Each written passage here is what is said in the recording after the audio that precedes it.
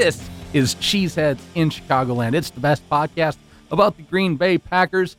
I'm Mike Fleischman. That's Matt Melham-Setter. We are recording in the beautiful Loop Studios, downtown Chicago, Illinois, in the offices of Radio DePaul Sports. It's week 18. I don't know if 19, 20. It's week 4. It's the playoffs. It's week 420. And it's divisional week. And we're here. The Packers are not, but we are. We're a podcast about the Green Bay Packers and about the NFL in general. Matt, we'll start up on the top with the thing that happened. Yeah. Like pretty much immediately after I published last week's podcast. Basically like an hour after. In which we sat around speculating about who would become the next head coach of the Packers. This thing happens to me because we sat around speculating about Clinton Dix and the future of stuff, and then they got traded. We sat around speculating about Jermaine Whitehead, and then he got cut. Mm-hmm. I pushed publish on the podcast, and then things happen. And then things happen. So, about an hour after I published the podcast, new head coach of the Packers, Matt LaFleur, coming from out of nowhere. Yeah. And he is now in charge of some shit here at Lambeau. We're not at Lambeau, so I just used that wrong. But LaFleur, new head coach, coming from the offensive coordinator of the Tennessee Titans position. So a guy who just spent a year under Mike Vrabel there. And we actually got to see the Titans back in preseason. I wanted to start with this because I remember at the time, probably on this show, being like, they're going to be all right. They run some sharp plays. Yeah. They've got some players. Hope they don't have to play Blaine Gabbert. Yeah, no, and then they played Blaine Gabbert for a third of their snaps. Yeah, put the echo effect on my voice just as I get to hope they don't have to play Blaine Gabbert. So that happened to them. So yeah, and also when Marcus Mariota was playing, he had such bad nerve damage in his arm and elbow that he couldn't feel his hand when he was throwing. Wow. Yeah. So LaFleur's offense in Tennessee this year, I think their offensive rankings are not kind of really what Packers fans need to put much stock into. I think it needs to be how he utilized his personnel and also his previous accomplishments. He was in Washington working as a quarterbacks coach or assistant quarterbacks coach with RG3 when he won his Rookie of the Year. He was also instrumental in Kirk Cousins' development in Washington. He then followed Kyle Shanahan to Atlanta, where he coached, where he was the quarterbacks coach for Matt Ryan in his MVP season in 2016. He then went to be the offensive coordinator in LA and helped completely overhaul that offense in 2017 from one of the league's worst under Jeff Fisher to one of the league's best and brightest under LaFleur and Sean McVay. He then went to Tennessee and had a rankings-wise not great year. But that Tennessee offense was bad. They lost their best receiving weapon in week 1 with Delaney Walker. Corey Davis is their best receiver. He's not anything super special. What we saw a lot over this year was LaFleur transforming a team. And in the back half of this season, the Titans were really a force to be reckoned with running the football with Derrick Henry.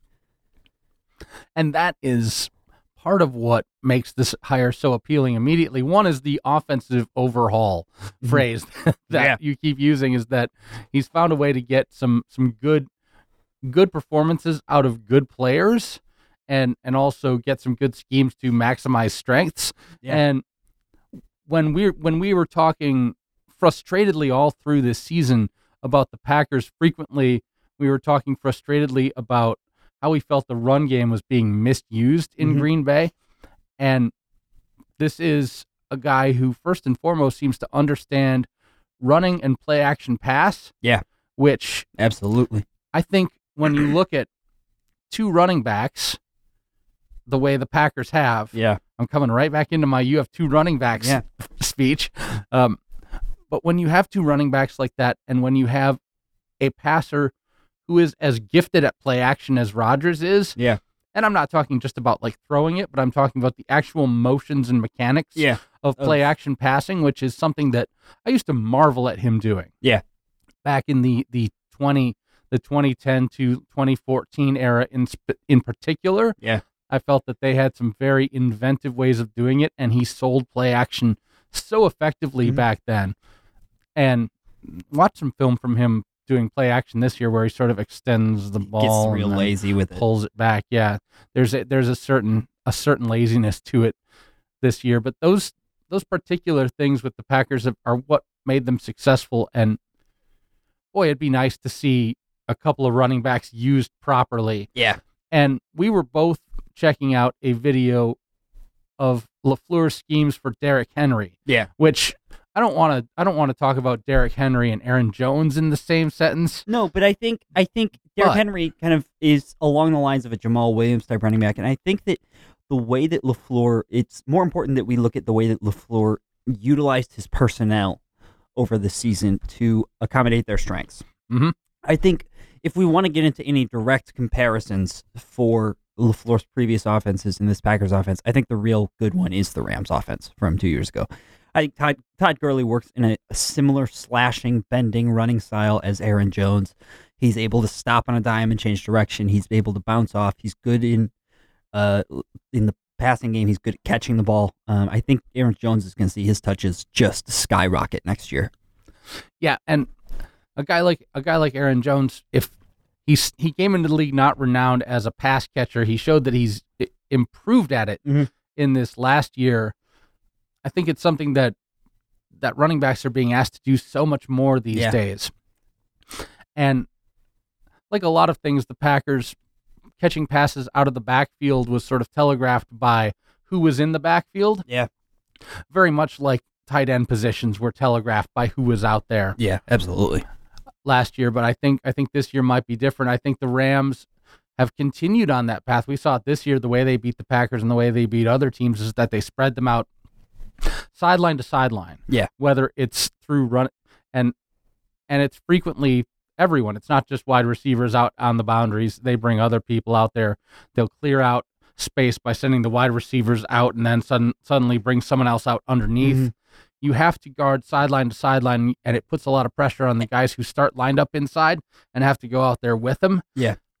You can absolutely do that with Williams and Aaron Jones. Absolutely. And it's not just guarding. They don't just make you guard sideline to sideline. They make you guard every single level of the defense. Mm-hmm. I mean, the Rams will take shots deep. The Rams will take shots over the middle. The Rams will take shots to the sidelines, 15-yard outs, 15-yard ins, 5-yard outs, 5-yard ins, sweeps, screens. They do everything. And this Packers offense, and it kind of over the last few years with Aaron Rodgers, the offense is kind of stifled into ISO routes along the sidelines. We very rarely see a Packers offense that attacks the middle consistently over the game.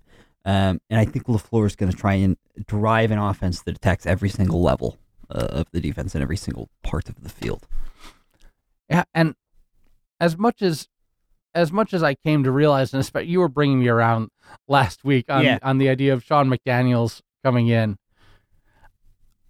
it's nice to have someone who the first thing that you talk about or the second paragraph behind your lead isn't, well, we'll see. Yeah. Or despite what happened in the past, ... It's nice to have someone without that baggage on them come into town with a fresh start. And who knows what's going to happen. It's an interesting fresh start in that you've got to replace a 13-year Packers favorite with somebody. Yeah. Someone has to get tabbed to do that job. And I don't know if LaFleur is going to end up being well regarded or if he's going to be a Ray Rhodes. Yeah. Or a Mike Sherman, a guy who was there and didn't find effectiveness, but someone's got to be tapped to do it. And well, he sure seems to have the temperament to be able to stand up. You're not going to get a lot of media scrutiny in Green Bay. You're not going to get a lot of tabloid coverage, but you have to stand at that podium nonetheless. And you have to be in that community. It's a little bit different in that, like, Green Bay has a neat little sort of redid downtown right by the river there. Yeah. And one of my favorite Green Bay memories is sitting at a little coffee shop and a big blaze orange Hummer drives by and everyone's like, Gilbert, and it's Gilbert Brown driving his orange Humvee around downtown. Like, you're kind of in that community a little bit more. It seems very much like a football oasis, where guys go to kind of escape the craziness of the NFL and just play football. Yeah, it has its own set of pressures because you're just kind of right there in it. I think that's part of what made McCarthy so successful is that he met a nice girl from Green Bay and he married and settled down there. And all that stuff as well. It's part of what endeared him to the fan base, especially locally. It's got its own set of challenges, and LaFleur seems like a guy who's extremely well liked and kind of extremely, I don't want to say like simple-minded, but single-minded. Yeah, he's a football guy. Yeah, this guy's a football guy. Yeah, who does football and football only. Yeah, he might stop doing football to think about high school football. Sure, to think about something. I don't know what. I RG3 commented on the hire as like he called LaFleur a great coach and a better guy. And they hadn't been together in years, so him coming out and saying that I think is pretty special. What we've seen, I think, really has been a lot of like insiders and NFL minds being pretty happy with this hire, and a lot of I think less football-minded people getting a little bit upset or confused with this hire. And I think that it is a thing of hiring a head coach is not just like hiring a position for a job, where you look for the most qualified, the highest. Hiring a head coach, like you are kind of looking for like the next up-and-coming superstar. I think it's very much like looking for a quarterback is like, if all the pieces are there, sure, bring in like a Nick Foles or like an established, like steady quarterback. Bring in like an established, steady coach. If you're in a rebuild, if you're in a situation where everything kind of needs to get turned over, like you got to try something new. You got to try somebody who doesn't have all of this experience and have previous tape down, have it all up in the zeitgeist. Like Matt LaFleur is new to NFL head coaching. He's relatively new to play calling. He's a mind that hasn't been seen yet in the NFL as a play designer and a play caller in the role of a head coach. I think sometimes you got to take shots, and we'll see if this shot works out. I think it will.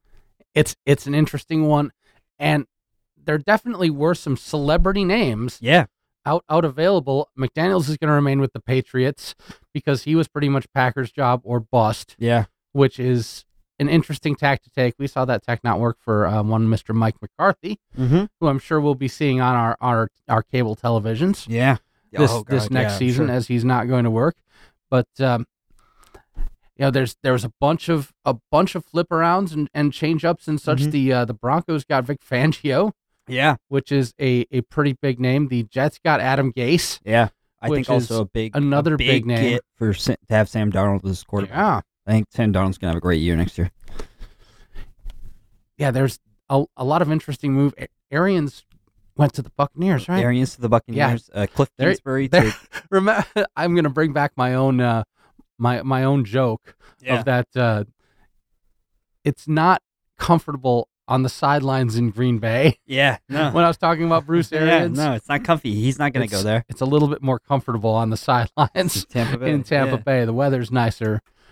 I don't know why I see Arians as like this like shuffleboard playing retiree, other than the fact because that's his mood. He's a older, grumpy, angry shuffleboard playing retired head coach. And I think sort of his very retired style. With the designer glasses and the little little page boy caps or berets or whatever he's wearing. He's got on his head. That sort of it's not that same cap that like Sam Jackson was like super into for 2 decades. It's like a Newsies hat. I always think of it as. So he's very much got that sort of retired like let's hit the golf course look to him. So Florida's a good spot for him. Florida's a great spot for him. But the Cardinals got Kingsbury. I think an interesting hire. I don't know if it'll work out. I think I like it.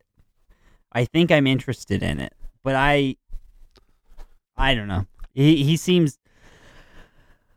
He hasn't really seen much success, but I think his play calling and his ability to groom quarterbacks is proof. I think his play design and his ability to groom quarterbacks is proven, and so it makes sense for an Arizona team that's trying to get the most out of Josh Rosen. But God knows if he's able to run a team, because running a professional team in the NFL is a much different task from college. I mean, Sure. college is so much about like recruiting and being a people person, and you're not just recruiting the players, you're recruiting the parents, and you're recruiting the families, and you're pitching everything. The NFL is not like that. And so I think sometimes we don't see people have success in college and then go on to have success at the NFL level just because of the difference in player acquisition. I don't know enough about Cliff Kingsbury and his time in college to know if that will project to the NFL, but seems like an interesting hire nonetheless. When you're looking at Packers offensive coordinator hires, they didn't get Todd Monken. Nope. He's joining Bruce Arians That would have been exciting. down in Florida. Nope. No, Is that wrong about that? Monken was in Tampa Bay. He left. Cleveland Browns. Yeah, he's going to Cleveland. Thank you. It's in front of me on the screen. That's okay. Sometimes it's a lot. Sometimes it's a lot. There's a lot going on the screen. There's at least 200 words on the screen right now, and I have to pick which ones I read. So he's going to the Cleveland Browns. They requested permission to interview Mike LaFleur. Yeah, did who, not get it. I was going to say no relation to Matt LaFleur, but actually his brother. That would be a Mike and Dan D'Antoni situation developing if that were to happen. The Redskins did not grant permission for that interview. I think he's in San Francisco. I think he's with Shanahan.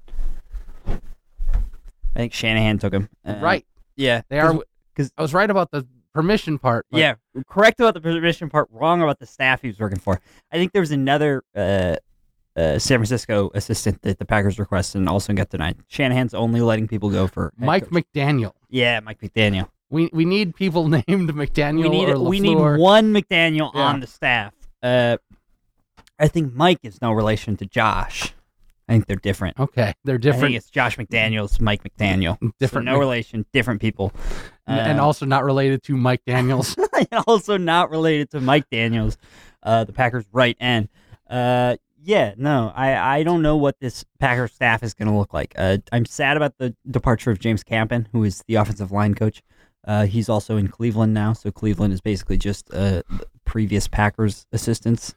Boy, the story of Mike McCarthy, you thought for sure, as soon as the Packers fired him after his team lost at home to the worst team in the NFL, that it just seemed destined to be the Cleveland Browns picking him up, because the Cleveland Browns love guys who lose at home to the worst team in the NFL. Mm-hmm. Because if you hire a head coach that loses at home to the worst team in the NFL, that means that you're not the worst team in the NFL. It just by defining property, it creates something upward trending in your organization, and the way of the Browns has been to just snap up these guys from the Packers as soon as possible, kind of trying to recreate the Packers. And it's interesting because it seemed that McCarthy, for what it's worth, seemed completely focused on getting the Jets job, which went to Adam Gase. And when people go to the tabloids and write stuff up about what happened to McCarthy in the job hunt, the word you're getting is that McCarthy presented a situation and opinions about staffing and hiring that the people hiring him found unacceptable. Oh, gosh. Yeah, just didn't read this. They didn't want to go along with his ideas for staffing. Interesting. And planning. And I tell you what, from the amount of very poor performances that have been tolerated on Mike McCarthy teams when it comes to staffing and position coaching and such. This is something that I'm assuming he was coming into a lot of these interviews going you're not going to have a lot of discretion on this stuff because we don't want you to hire Dom Capers. We don't want Dom Capers for 8 years. We don't want Ron Zook coming along with you. They can't happen. We do not prefer these men. These men deserve to retire and live a happy, healthy life off of their previous paychecks and nothing more in the NFL. And, there's no specific details as to, like, he was walking in with, like, Ron Zook on one arm and Dom Capers on the other arm. Here's the crew, the Three Musketeers. But it was very much like they could not agree on staffing situations. Yeah. Which, when we were talking midway through the season about, like, how inflexible it seems that the Packers coaching and game planning had become, it just adds another dimension to that, and that you're sort of, it's almost alarming at that point of, like, dude, are you listening to anyone? Yeah, no, it seems not. Just living on his own mind. Yeah, no, the McCarthy staff kind of towards the end was a true mess. There was a few bright spots. Joe Witt and James Campen were always doing great jobs with their position groups. James Campen did an outstanding job as the offensive line coach for so many years, and revolutionized the way that the Packers offensive line played. All of the complaints about the Packers holding all the time are thanks to James Campen finding a nice little loophole in technique that can look like a hold but not actually be a hold, and kind of give the Packers offensive line a little bit of extra power and ability over the defensive line. Joe Witt always did such a great job with the defensive backs and working with guys who should not be in the NFL, like straight up, and making them be viable. Joe Witt was fired on Friday. Yeah, and Campen left for the Browns. So, So some interesting places to replace. You do get Mike Pettin back. Do get Mike Pettin back, which I am very happy about, and I think Packers fans should be very happy about. That's some consistency on the defensive side that I think is needed in the development of some of these young players that we saw break out, like Jair Alexander, and in the development of some of these young guys who learned a system last year, who should probably stay with the system for at least 2 or 3 years, like Josh Jackson. I think Josh Jackson's starting to make that transition to man corner and playing in Pettin's system. I don't think it would have been beneficial for Pettin to leave and then have him have to learn another system and try to become something else. Now I'm very glad he's back as well, and I'm very glad that he's not some sort of McCarthy loyalist or something. A guy who immediately goes, well, if he's out, I'm out. That he's willing to stick it back in, because there's a good effort from the Packers defense this year. Absolutely. And again, it was a season that ended up, I did that thing where I'm like, the Packers played 8 people at safety. Yeah. Last season they did. They played 7 cornerbacks. They had to play a bunch of guys. Yeah. And it really started to impact the Packers defense's like schemes down the stretch, is that the Packers defense couldn't run those exotic like safety blitzes anymore because there wasn't anyone left on the backside that could cover. Like you couldn't, with Kevin King out, like if Eddie Pleasant's your strong safety, like you don't really trust him in coverage anymore versus when it was Clinton Dix. And I think actually overall though the Packers really got a steal with that Clinton Dix trade. I think they did. I think that if you had waited until the season concluded and tried to make that move now, you would not get no chance. You would not get a 4th. No chance. I don't think that I don't think Washington will re-sign him. I think he's going to hit the market, and I think the Packers fleeced Washington out of a 4th round pick. We've seen fourth round picks. It's always interesting that the draft works so differently in sports. Yeah, because you hear 4th round pick. And if you're thinking at all in like a basketball context, you're like, man, 2nd round picks don't even get minutes. Yeah. But I mean, a 4th round pick in the NFL, it really is like after about the 2nd round, I think it really becomes a thing of the 3rd round is kind of fringe contributors and projects. And from the 4th round on, you're looking for people that fit your scheme and your like athletic profile, and people that you think that you can develop into something in 2 or 3 years. And the world of college football is so large in that frequently when you're drafting 4th rounders, you're drafting guys who have rewritten the record books at their colleges. Yeah. They just happen to not be colleges that you've ever seen on primetime ESPN television. Yeah. No, yeah, for real. And I mean, like David Bakhtiari, 4th round pick. I think a Hall of Famer. I think an All-Pro, a perennial All-Pro and a Hall of Famer eventually. I think one of the best offensive linemen the Packers have ever had. Yeah, he's pretty good. Perhaps the best left tackle in football. 4th round draft pick. Yep. So the thing is like 4th rounders, you can consistently find quality players that deep into the draft. It's just about searching them out. I mean, Marquez Valdez-Scantling, a basically day one contributor. EQ St. Brown, a second half contributor. Fourth and fifth rounders. Aaron Jones, a fourth rounder. There's lots of very, very, very good football players in the NFL draft. Yes, and the fun thing is that I don't even follow college at all. So everybody's new. Yeah, everybody is new. Like those are frequently like work days or days off where I don't do football. Yeah, no. On Saturdays. Saturday's not frequently not the college a TV watching day in my world. So getting exposed to these guys for the first time is always a lot of fun. Yeah, because getting to it's just like a crapshoot. You're putting your hand into a hat and pulling out names. Yeah, and praying they turn into them. Yeah, and sometimes they're fun to say, like Marquez Valdez-Scantling or Equanimeous St. Brown. Yeah, that was my digression about drafting and how it's neat. But yeah, LaFleur, new head coach. I like it. Do we have of course there's Fat Mike. Yeah, for Mike McCarthy.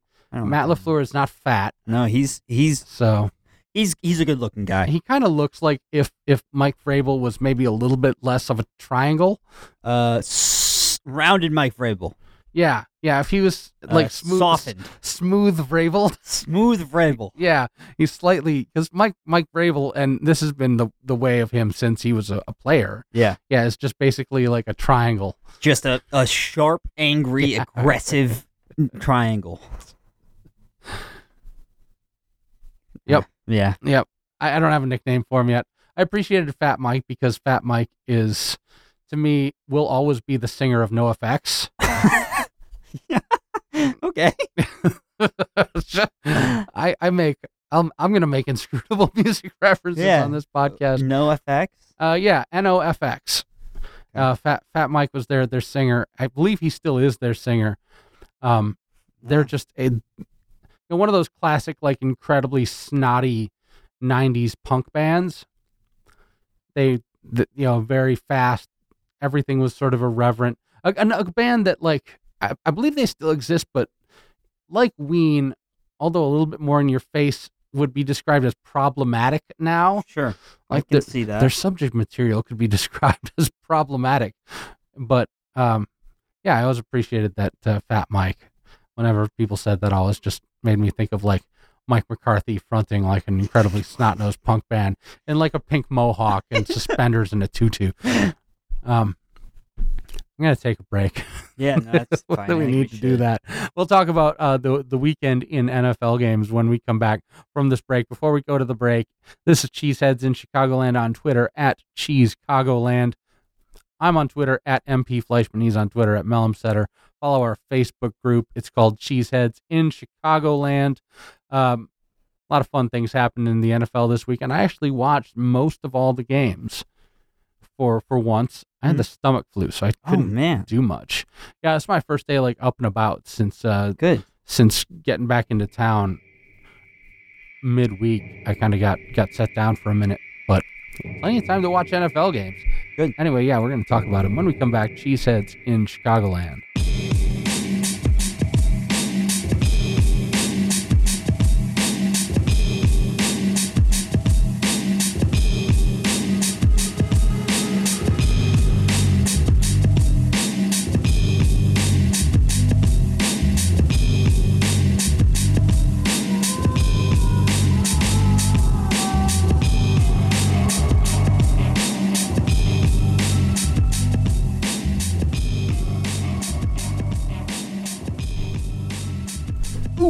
Unpress the pause button.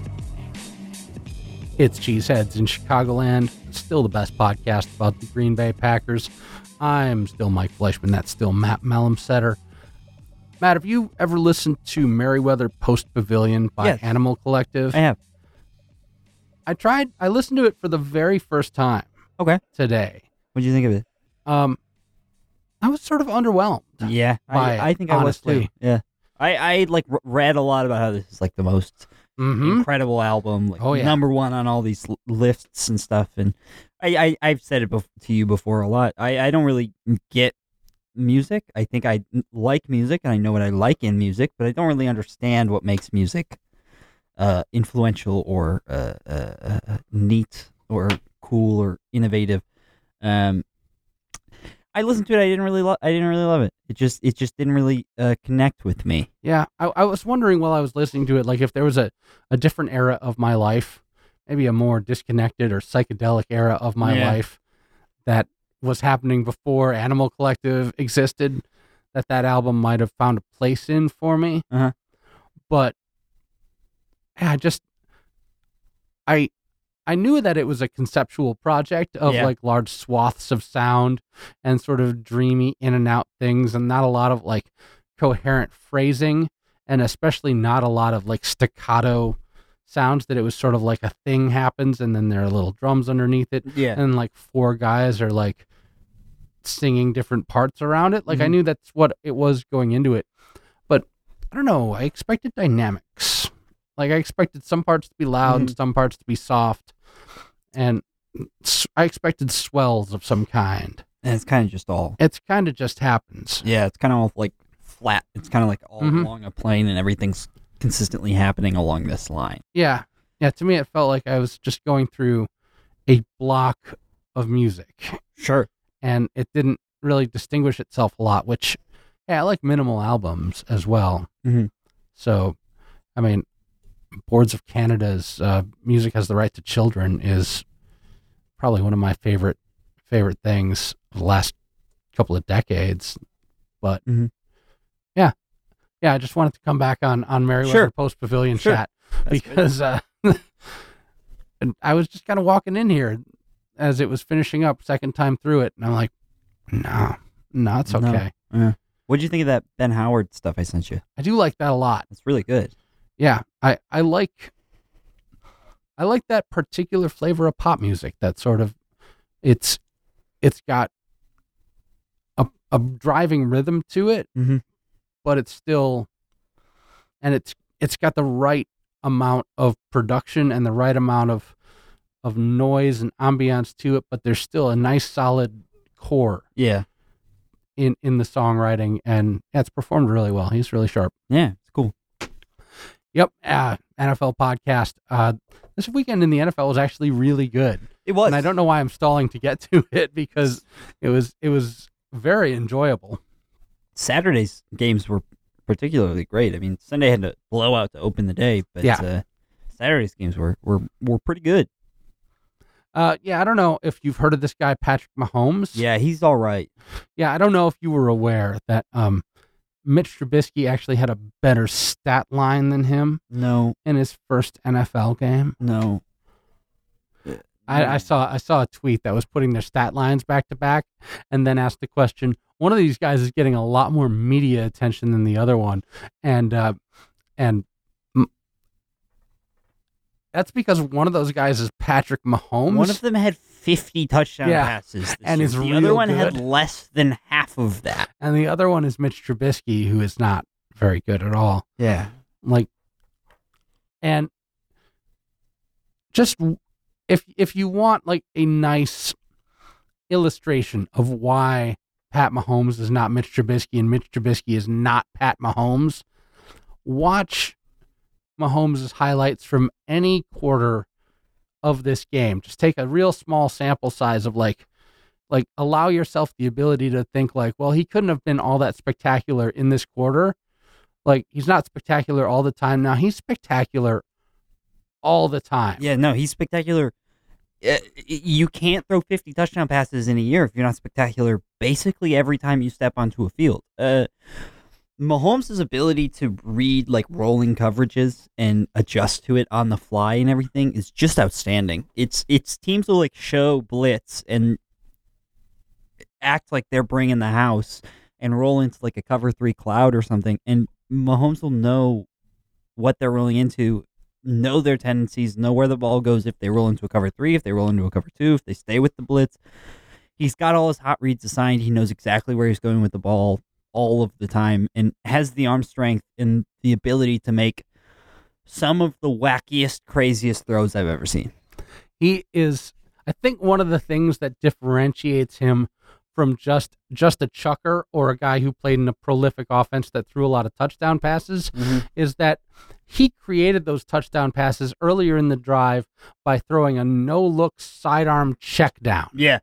Or throwing it over a defensive end, or threw it falling back, or was moving to his right, jumped, turned his body in the jump to face the other direction, and then arm strength it in the right direction. And then it's the announcers like to say, like, oh, he throws across his body all the time, which, yeah, he kind of does, but actually he just turns his body he just in a place where shoulders. you don't think it was possible, or in a time frame where you don't think it was possible for him to have done that, because his feet theoretically weren't on the ground, and then he did it anyway. He's insane. The Chiefs beat the crap out of the Colts. It was 24-7 at halftime and 31-13 at the end of it. It ends a good run for the Colts. Yeah. Who the Chiefs defense just came to play in this one. It had snowed. They were at home. They were scrapping around in the mud. Yeah. They had a real good time. The Colts weren't able to do anything. I was hoping that this game was going to be an Andrew Luck, Pat Mahomes gunslinger performance. Mahomes delivered it. Yeah. But Luck and the Colts were able to do absolutely nothing. They didn't score more than a single touchdown until the fourth quarter, where they got more points. But the Chiefs were fantastic. They scored on their first two drives. Just a machine, and they're going into a matchup against the Patriots. Spoilers for Sunday's games, but if the Chiefs defense is working, they're really good. Yeah, if they work, I mean that's a defense that was pretty consistently ranked around the bottom of the NFL this year. So if they can stay effective for 2 more games, Chiefs can have a real serious chance at winning the Super Bowl. But we've seen Bill Belichick knows how to, I guess, spoiler for Sunday's game, Bill Belichick knows how to scheme up a defense against a young, up-and-coming quarterback. We've seen him do it against Andrew Luck. We've seen him do it against Mark Sanchez back in the day. We've seen him do it just about any time they play a young AFC quarterback who's the prodigal son, the golden child. Bill Belichick knows how to put them back on their feet, put them back in the right place. I don't know. They definitely. Yeah, the offensive game plan from the Patriots is going to go after every weakness that the Chiefs have, but at the same time, like, Pat Mahomes has been spending his entire season not like sort of erasing the deficiencies of completely overcompensating the defense. Yeah, for the defense. Just completely overcompensating it. Also, how about Damian Williams? Looking really good in this game. Of course, Kareem Hunt is released because he's just awful. Yeah. And so they're trying to move on and forget about that guy. And boy, Damian Williams did a fantastic job in this. He's got a burst. He can really pick a hole and accelerate through it. It's a real interesting team. Kansas City, the turnaround, and Andy Reid, Bill Belichick for an AFC Championship game. Man, that's all right. That's pretty good. That's a pretty good matchup. So that was game number 1 on Saturday. The Rams beat the Cowboys. Both home teams held serve on Saturday. The Rams took a 21-7 lead into halftime, held on to it. Todd Gurley and C.J. Anderson, who was one of those a bowling ball. Bowling ball, a bouncing ball. He just he doesn't necessarily run over everyone. He just kind of like runs into them and bounces off and keeps going. Yeah, he's so much fun to watch run. He had a great night. C.J. Anderson had 23 carries, 123 yards, 2 touchdowns. Los Angeles can just get you in almost every single way. I mean, Todd Gurley had 16 carries and 115 yards in this game. I mean, it wasn't like it was just C.J. Anderson running the ball. L.A. had 2 100-yard rushers. They just are so good in every single direction and in every single dimension. Their defense is a little bit spotty, but their offense is just overpowering. If we get to see a Rams-Chiefs Super Bowl, they might score 100 points. I mean, they're just they're just predicated around like the bigger play, not the home run play. No, yeah. But the bigger play. If you look at the long play for these guys on Los Angeles, C.J. Anderson's longest carry was 15 yards. Gurley's longest carry was 35. So immediately you've got like 50 yards of offense just out of the longest plays out of those guys. And then add to that, Woods' longest catch was 18 yards. Cook's longest catch was 21. Higbee's was 19. Reynolds was 19. So that's another. And you've almost got, if I could do math, you've got almost like 140 yards of offense just out of the longest plays from each of these guys. That flipped the field a couple of times right there. Yeah, and it's not a reliance on shot plays. It's a reliance on like 15-yard routes. It's getting guys the ball in space and letting them run and create 15 yards out of a 3-yard reception. It's putting them in a position to make a play and not necessarily trying to make the play for them. And it maximizes Jared Goff's strengths as well, because boy, he can hit a moving target. Oh God, he can. Jared Goff is outstanding, and we saw him in this game move a little bit. He had 6 rushes for 12 yards. He had a big time quarterback keeper where he had the option on kind of one of the last plays to pick up a first down. I think this Rams offense, which was partially designed by Matt LaFleur in his time with Sean McVay. I think this Rams offense is really a great kind of image of how the Packers offense will function next season, with kind of Todd Gurley operating as this slashing, in the Rams offense, Todd Gurley operating as this kind of slashing outside runner who can bust it inside and catch the ball, mimicked by Aaron Jones with kind of that C.J. Anderson bowling ball type running back mimicked by Jamal Williams. And Jared Goff's ability to hit a target from anywhere on the field, moving at any speed and put it wherever they want it, is so reminiscent of Aaron Rodgers. Meanwhile, the Dallas Cowboys could not run against Los Angeles' front, which is their other secret weapon is they've got Aaron Donald and Ndamukong Suh up front. They ran Ezekiel Elliott at it 20 times. They got 47 yards out of that. It's difficult. And the Dante Fowler acquisition over the season was huge as well. Of course, Dak Prescott is pretty good, and he was able to get some receivers open, but they were playing from behind the entire game and just weren't able to get it done. Cowboys did better than expected this year. Absolutely, and it sucks for the Cowboys that they're going to be stuck with Jason Garrett and Scott Linehan for a few more years now because of this, but man. I don't know. I've never known what to feel about Jason Garrett, because I think he's been hamstrung by having, I think, very low-key, one of the worst owners out there. I don't think it's low-key. I think one of the worst owners. I don't meet a lot of people who like agree with me on that. Any owner that tries to get into the football side of things is a bad owner. I'm throwing these shots at Mark Murphy too now. All right. Because Mark Murphy's getting involved in the day-to-day aspects of the football team, and I don't want that. I think anytime an owner is playing in the football side of the operations, I think that needs to be left to the general manager. I think that needs to be left to the head coach. I think that needs to be left to the scouting department, the training department, the football people, not the guy who pays the checks, not the guy who runs the business. Because when those start to mix is when you're not going to see success on the football side anymore. It was when Jones was like quadrupling down on Greg fucking Hardy. Yeah. That I was just like, I realized that you would be better served by having the pistol toting Texas oil man from The Simpsons. Yeah, no. Like literally owning your anyone. team. Just like barging into the door being like, yeah, let's get it done. Because like at least that guy wouldn't be like parading around like a notorious and very obvious violent creep in front of the media and the rest of the team and going like, this is the guy. Was he ever convicted of that? I certainly hope he was. He was suspended a few times.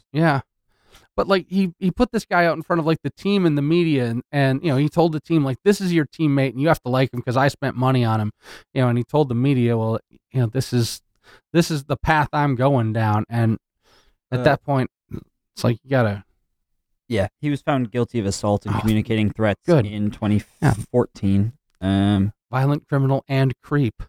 In 2015, he was suspended for 10 games. Then they were expunged from his record in 2015. But then in 2016, he was arrested for cocaine possession. So all around just a cool guy. Now he fights in the MMA, in the UFC. So whatever. Yeah, I don't really care. I was so impartial on the Cowboys, but yeah, old Jerry Jones. Old Jerry Jones, I don't like him. I hope he never wins. I hope he never feels the joy of winning. Well, he's into Jason Garrett. He's into Jason Garrett, and that means that he never will feel the joy of winning. Okay. All right. Let's go on to Sunday. The Patriots beat the shit out of the Chargers. Crushed them. Oh God, it was hard to watch. I felt the Chargers brought the Lamar Jackson game plan. Yeah, and it doesn't. Into Gillette.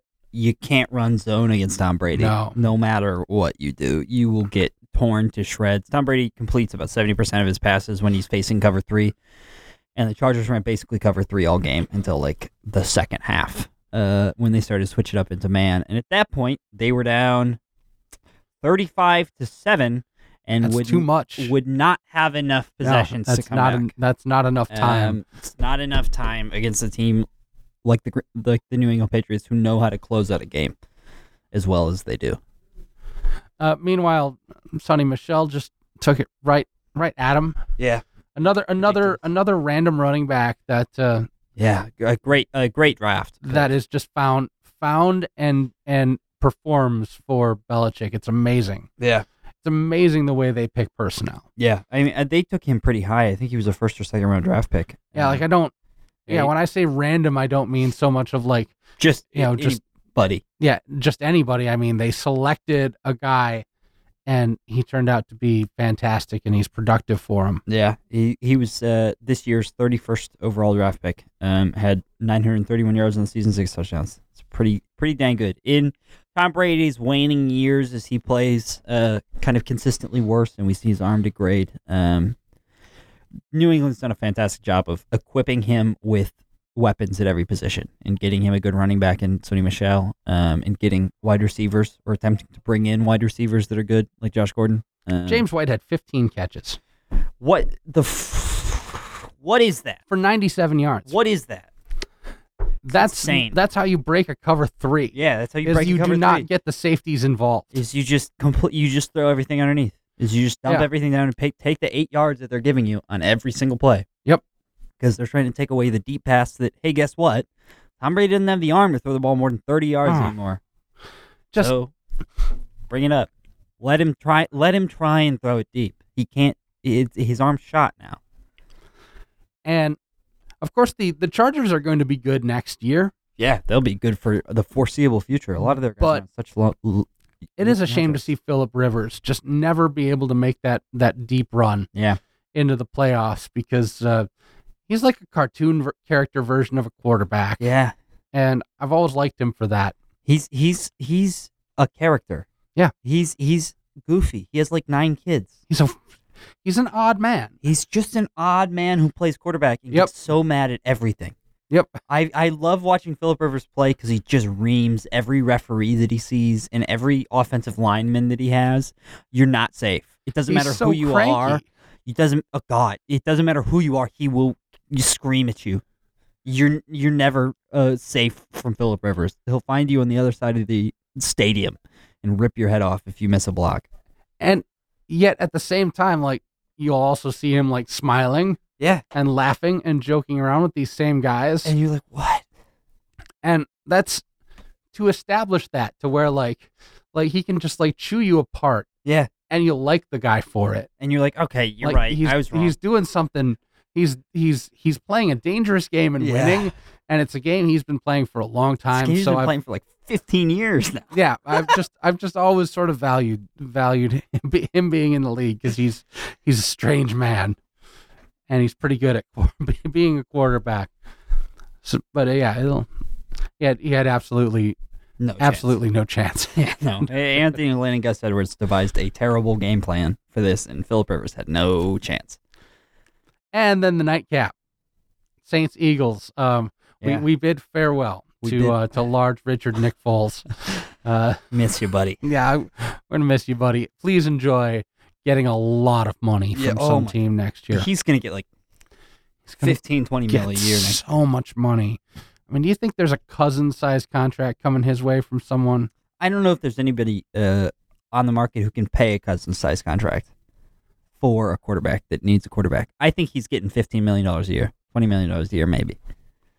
I think he's getting a good payday from a team.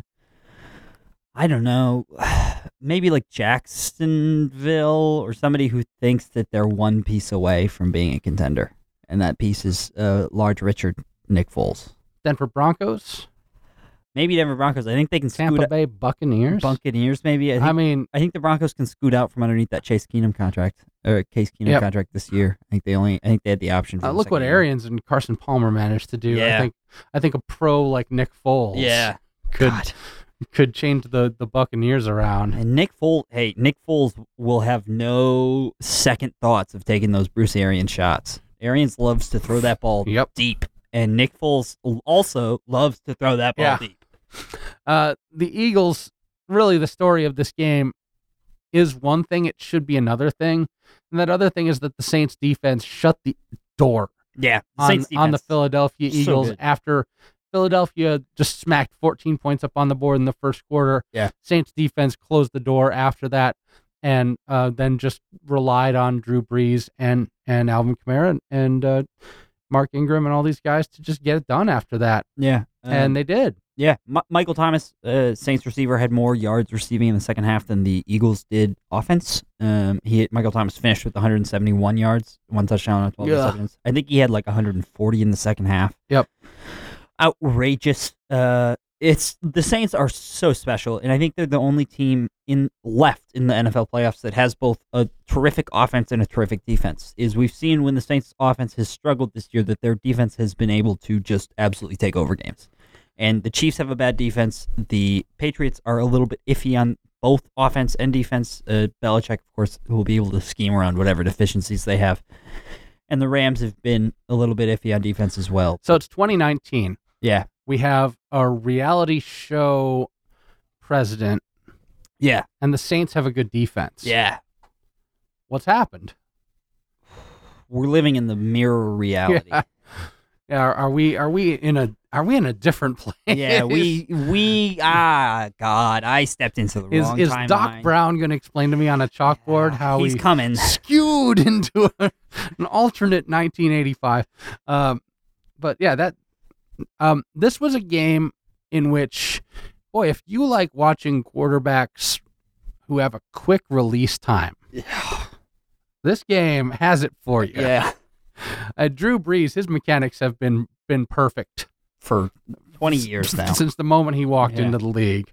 Nick Foles, his mechanics aren't perfect. Mm-mm. He's a little bit more of an improviser than Drew Brees, but boy, he just flips it. Nick Foles is just so funny to watch to me. He never throws a perfect spiral. It's like always, It's always a little bit wobbly, but it's always right where it has to go. It's always the right throw. And even last night against in the Eagles Saints game, there's ball to Nelson Aguilar where it's the perfect read. He throws a back shoulder ball to Nelson Aguilar who just misses it. He hasn't made his break yet. And the Saints brought like 7, brought like a cover 1, and throws it to Aguilar on an inside breaking route on his back shoulder, and just is a perfect ball. But it's just wobbling, and it's You know the thing that I yelled at the TV more than any other thing this year when watching the Packers was get rid of it. Yeah, just get rid of the ball. Get rid of it. I'm not trying to directly compare Rodgers and Foles here. Yeah. But when you watch Nick Foles, you never yell, get rid of it. It's getting out. Because he already did. Yeah, no, because it's gone. That's another thing. Like, I appreciate Rivers because he's goofy. And I appreciate Nick Foles because he makes a decision. Yeah. He steps off the cliff. And this game ended on what was looking to be a momentum-building final drive. Mm-hmm. The Eagles had worked it into Saints territory, and he hit Alshon Jeffrey on the hands with a pass that would have had him set up, and it bounced off Alshon Jeffrey's hands. NFC North watchers will recognize that. Yeah, he only had 2 drops this year, so unsurprising, but surprising, but it's bad news. I mean, you recognize it because that's old Alshon Jeffrey. Yeah, that is NFC North Alshon Jeffrey. Bears Alshon Jeffrey. Yeah, the pass dropper, the concentration lapse, and boy, it was tough to see that again because the Eagles are a fun story, and Alshon Jeffrey was part of that fun story in that he was kind of not exactly picked up off the scrap heap because he was always regarded as a guy who was still on his way up in his career. He had really progressed since he was with the Bears at the absolute nadir of what the Bears were. Yeah. Like he was the best player on just awful, terrible, awful teams with awful coaching. Yeah. And bad management. And he went to Philadelphia. To Philadelphia and became consistent. Yeah, and became a very good player and a contributor. And boy, it's tough because it shows you how hard it is for us to forget stuff because you watch that and you're like, oh yeah, that's what he does. Jeffrey. Yeah, that's his deal. When it hasn't been his deal for a long time now, and now it just happened on that was the biggest play of his career. Yeah. And that's hard. I feel for the guy because it's hard to come back from that. It's hard to come back from that. It's hard to get back on track and have a next play mentality because I'm not the only one who remembers him as a Chicago Bear. He also remembers it. But that's the slate of games. The Saints are going to play the Rams. That game is going to be absolutely awesome. And the Chiefs are going to play the Patriots, and that game is going to also be awesome. The postseason's working out. Yeah, postseason's great. We've got the 1 and 2 seeds in both conferences going up against each other in the championship game. I think we've got kind of the best matchups that we could have. I think no matter how this ends up, I think we're going to have a great Super Bowl. Yeah, Breeze on one side, Brady on the other versus Mahomes and Goff. Yeah, it's going to be old versus young versus young, or old versus old. I don't know. The NFL is pretty good. Yeah, right now it is. Yeah, I have been rightfully and very deservedly hard on the NFL. We were hard on it all through the offseason as we were kind of revving up the engine on this show for being managerially and politically a bullshit operation that plays towards bullshit politics and has incredibly bullshit ideas about labor, player safety, long-term commitments, and also they have a very parasitic relationship with the NCAA college football, which is probably one of the single worst organizations for sports in the world, rivaled possibly only by FIFA in its level of absolute corruption, mismanagement, and such. And one of the reasons why I'm so mad at the NFL is that, like, the game itself is pretty compelling. Yeah, the game itself is great. Football itself is incredible, and it's a game that's so meticulous, and it's something that I've been really getting a hold of as I've been reading a lot about this Matt LaFleur stuff and reading about kind of the teams that he's coached on and where he's come from and where his influences lie and everything like that. Like reading about how Sean McVay coaches is very interesting. He's working with every single position group on footwork, on where your hands go if you're a defensive back, if you're a wide receiver, what your footwork should be on your release. It's down to the tiniest little things that give you an advantage, and blown up to the grand ideas of play design and of team building and of all of that. Football is so alluring. It's so much of like personnel management. It comes down to so many different factors that I think so many different people can find something in the game, whether it is like the actual competition and of the sports and of the competing, or in like the grander scale year to year like roster building and building of a championship team and everything. I think all around, football is a great sport, and it sucks that the NFL is so fucking terrible. It's also the pinnacle, like the ultimate distillation of the incredibly specific things that you teach in football. Yeah. I work in high school football. It's not quite so specific. Yeah. There are certainly some high school football teams that you watch, and they have position group coaches, and they have a lot of staff, and they get very specific. But I think I had some of the most fun talking with coaches after games and off the record about their guys and what they do and how they get the right guys on the field. And everyone's going to stay anonymous for this because it's just. But some of these observations of like, heck, I just want these guys to like not have ice cream for breakfast. That kind of level of sentiment of like, yeah, some of these guys we work with footwork drills, and some of these guys we work with like running drills. Some of them we teach fundamentals to, like some of them we try to keep standing. Yeah. Yeah. And that's like, that stuff is fun, but the NFL level is so advanced. Yeah. It's so like hyper specific, and so, I mean, there's passing game coordinators, there's the wide receivers coaches, quarterbacks coaches, the assistant quarterbacks coaches, assistant wide receivers coaches, assistant tight ends coaches, assistant O-line men. Every single type of position group has its own like coaching hierarchy within it, and everybody's looking for one thing, and it's so small.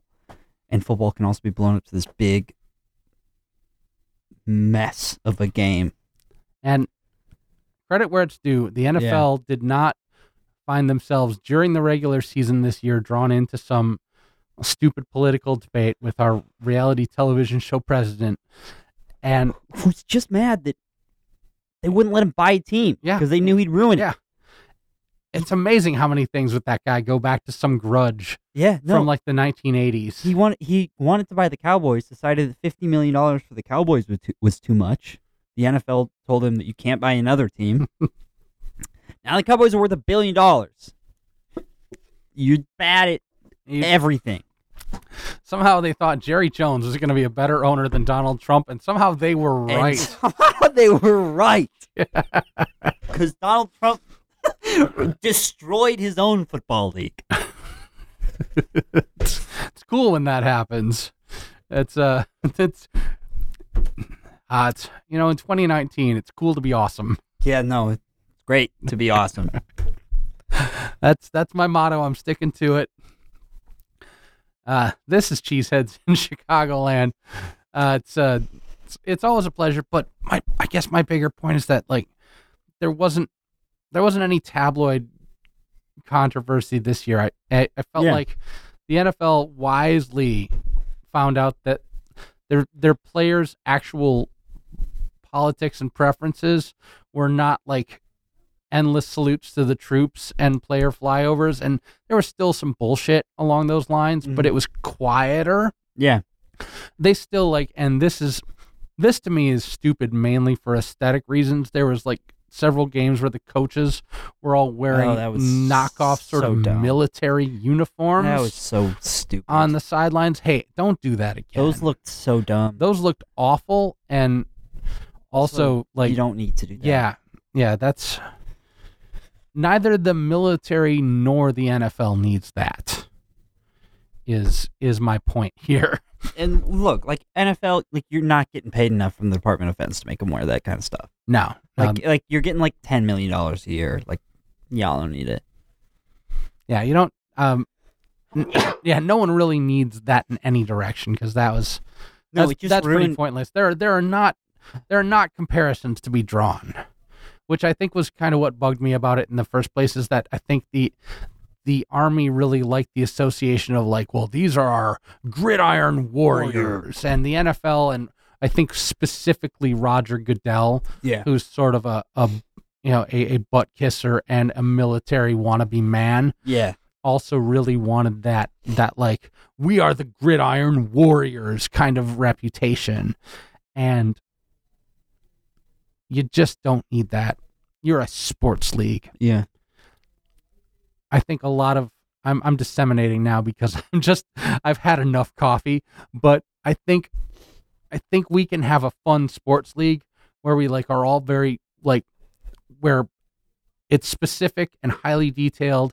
It is an intellectual and a physical pursuit. It is, highly refined, highly specific, highly skilled, and also incredibly competitive and violent without it having to be constantly compared to actual warfare. Yeah. Or having to be politically aligned. Yeah. Or needing to have political alignment. Absolutely. Like you don't.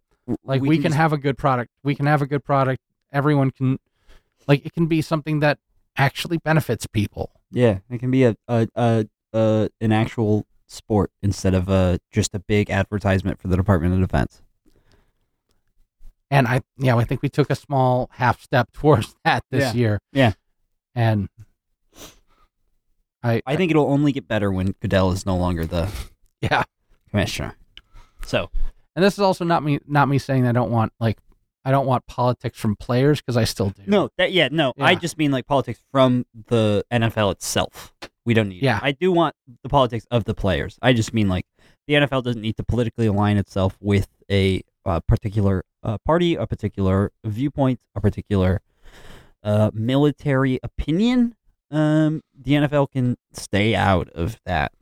We don't need Roger Goodell voicing opinions for the players and shutting the players down because of what the league wants to align itself with. And we also don't need those camo hoodies. And we really with the little nameplates on. Really do not need the camo hoodies. Let's not do that.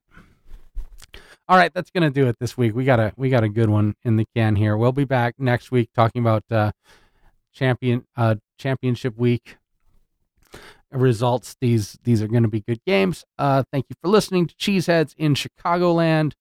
I'm Mike Fleischman. That's still Matt Mellemsetter. Okay. And we need a head cheesehead of the week for these games. Taysom Hill. Ooh, Taysom Hill. Yeah, I think it's got to be former Packers that are on. You see that it was called back for a holding, but he threw a touchdown pass. Did he really? To Kamara on a wheel route. It was called back for holding, and he just dropped a strike on him. He was good. I loved Taysom Hill. I want to see Taysom Hill in a Super Bowl. Taysom Hill Super Bowl MVP. Cheesehead of the year. Oh, Cheesehead of the freaking decade. Cheesehead of the freaking decade. All right, so that's your head cheesehead of the week, Taysom Hill. Until next week when we come back, people should stay cheesy, baby.